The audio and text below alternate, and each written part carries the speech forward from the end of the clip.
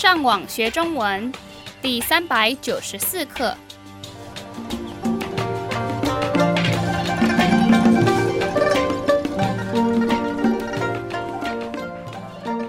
大家好，我是杨老师。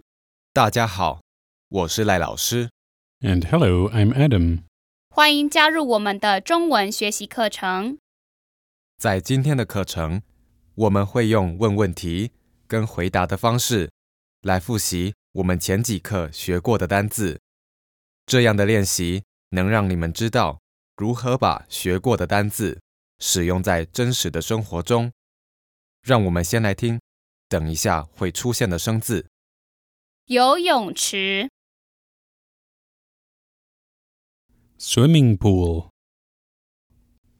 保持、 To keep, maintain, or preserve. 合理、 Rational, reasonable, or fair. 作品、 A work of art. 当作、 To regard or treat as. 表现、 Expression or manifestation. 现在请听第一个单字跟问题。拿手、你最拿手的运动是什么？我最拿手的运动是游泳。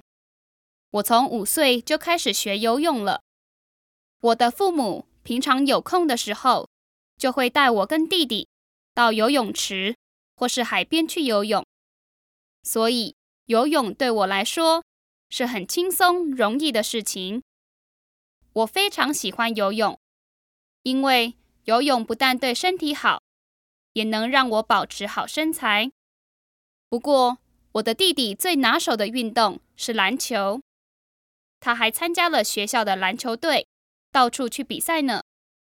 哦，难怪你的身材跟以前完全一模一样，一点都没变，还是保持得很好。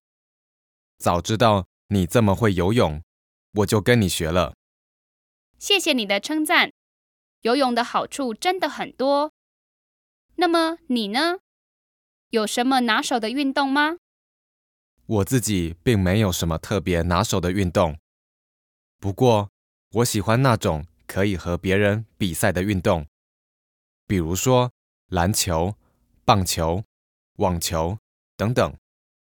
像你喜欢的那些运动，除了让身体健康以外，也可以让那些看你们比赛的观众都觉得又兴奋又好玩呢。我就很喜欢去看我弟弟参加的篮球比赛。或许我们下次可以一起去看你弟弟的比赛。好，接下来请听第2个单字跟问题。拒绝、什么时候你会拒绝别人的要求？对我来说，拒绝别人是一件很难的事情，因为拒绝别人的要求常让我觉得不好意思。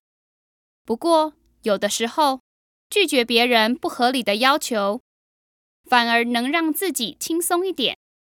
比如说，如果有人想要跟我借很多钱，我就不得不拒绝他们了，因为我不愿意做自己做不到的事情。要是我答应了他们不合理的要求，可能会给自己带来更多的麻烦跟不方便。是啊，如果一开始不拒绝对方，只是因为不好意思，就先答应他，等到发现自己真的做不到，再告诉对方就来不及了。要是这个要求真的很不合理，没有任何的道理，不管要求你的人怎么说，最好直接就拒绝他。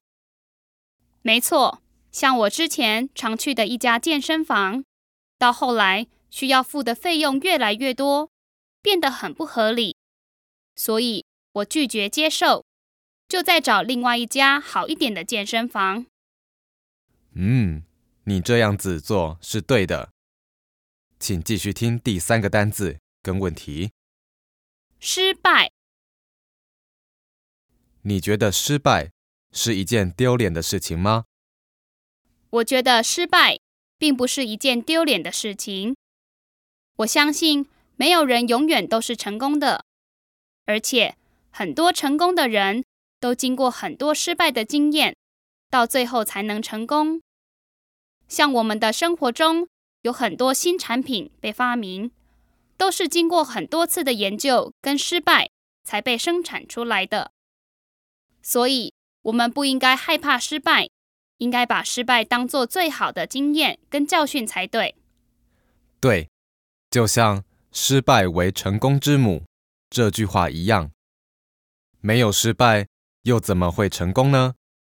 像有些作家一开始写的作品卖得并不好，甚至没有人买，但是只要他不放弃，不让这样的挫折影响自己继续努力，写出更好的作品来，最后一定会有欣赏他的人来买他的书的。是的，比如说现在最有名的小说《哈利波特》，其实一开始刚写好的时候，也被很多出版社拒绝出版，最后终于让全世界的人都看到，甚至还拍成了好看的电影。对啊，再来，请听第4个单字跟问题。重视。你觉得哪些问题应该被重视？每个人的想法都不同。对父母来说，孩子的教育问题应该被重视，但是不能只看到他们考试的成绩就决定孩子的表现。对一个国家来说，经济发展应该被重视，如何让人民过更好的生活是政府的责任。对整个世界来说，环境保护的问题应该被重视，因为我们只有一个地球，所以保护地球是每个人的责任。这是因为处理的问题不同，所以看法也会跟着改变。就像孩子的教育问题，这应该是每一个父母最在乎的事情，所以父母也会很担心孩子考试的成绩。不过，成绩并不是一切，也不代表孩子学到了多少，或者是努力的程度。我也这么觉得。当然，如果你觉得这件事情是很重要的，你就会特别重视它。不管是孩子的教育、经济发展、环境保护等问题，都是值得我们大家一起来注意的。没错。最后，请听第5个单字跟问题。总算。什么事情你做了很久，最后总算完成了？我想写过报告的学生都有这种经验。每次做报告的时候，我都得花很长的时间做准备跟整理资料，常常都忙得没有时间睡觉，甚至忘了吃饭。不过我算是很认真的学生，所以大部分的教授都喜欢我做的报告，这让我很开心，也觉得认真准备是很值得的。想起去年的这个时候，我正好也忙着写报告，每天不是和别人一起做研究，到处找资料，就是待在家里一直打字。可能是因为那次报告的主题比较难写，所以让我头痛了好久。最后总算在交报告的时间以内完成呢。我能了解你的心情，就算准备的时间很长，也很认真的写报告，却不一定写得完。所以真的不到最后，不知道结果如何。对啊，希望这样的练习能让你们更清楚这些单字的用法。你们也可以跟朋友们互相练习这些问题，增加更多说中文的机会。我们的会员可以上网到我们的网站 ChineseLearnOnline.com 这个地方做更多的练习。我们下次再见。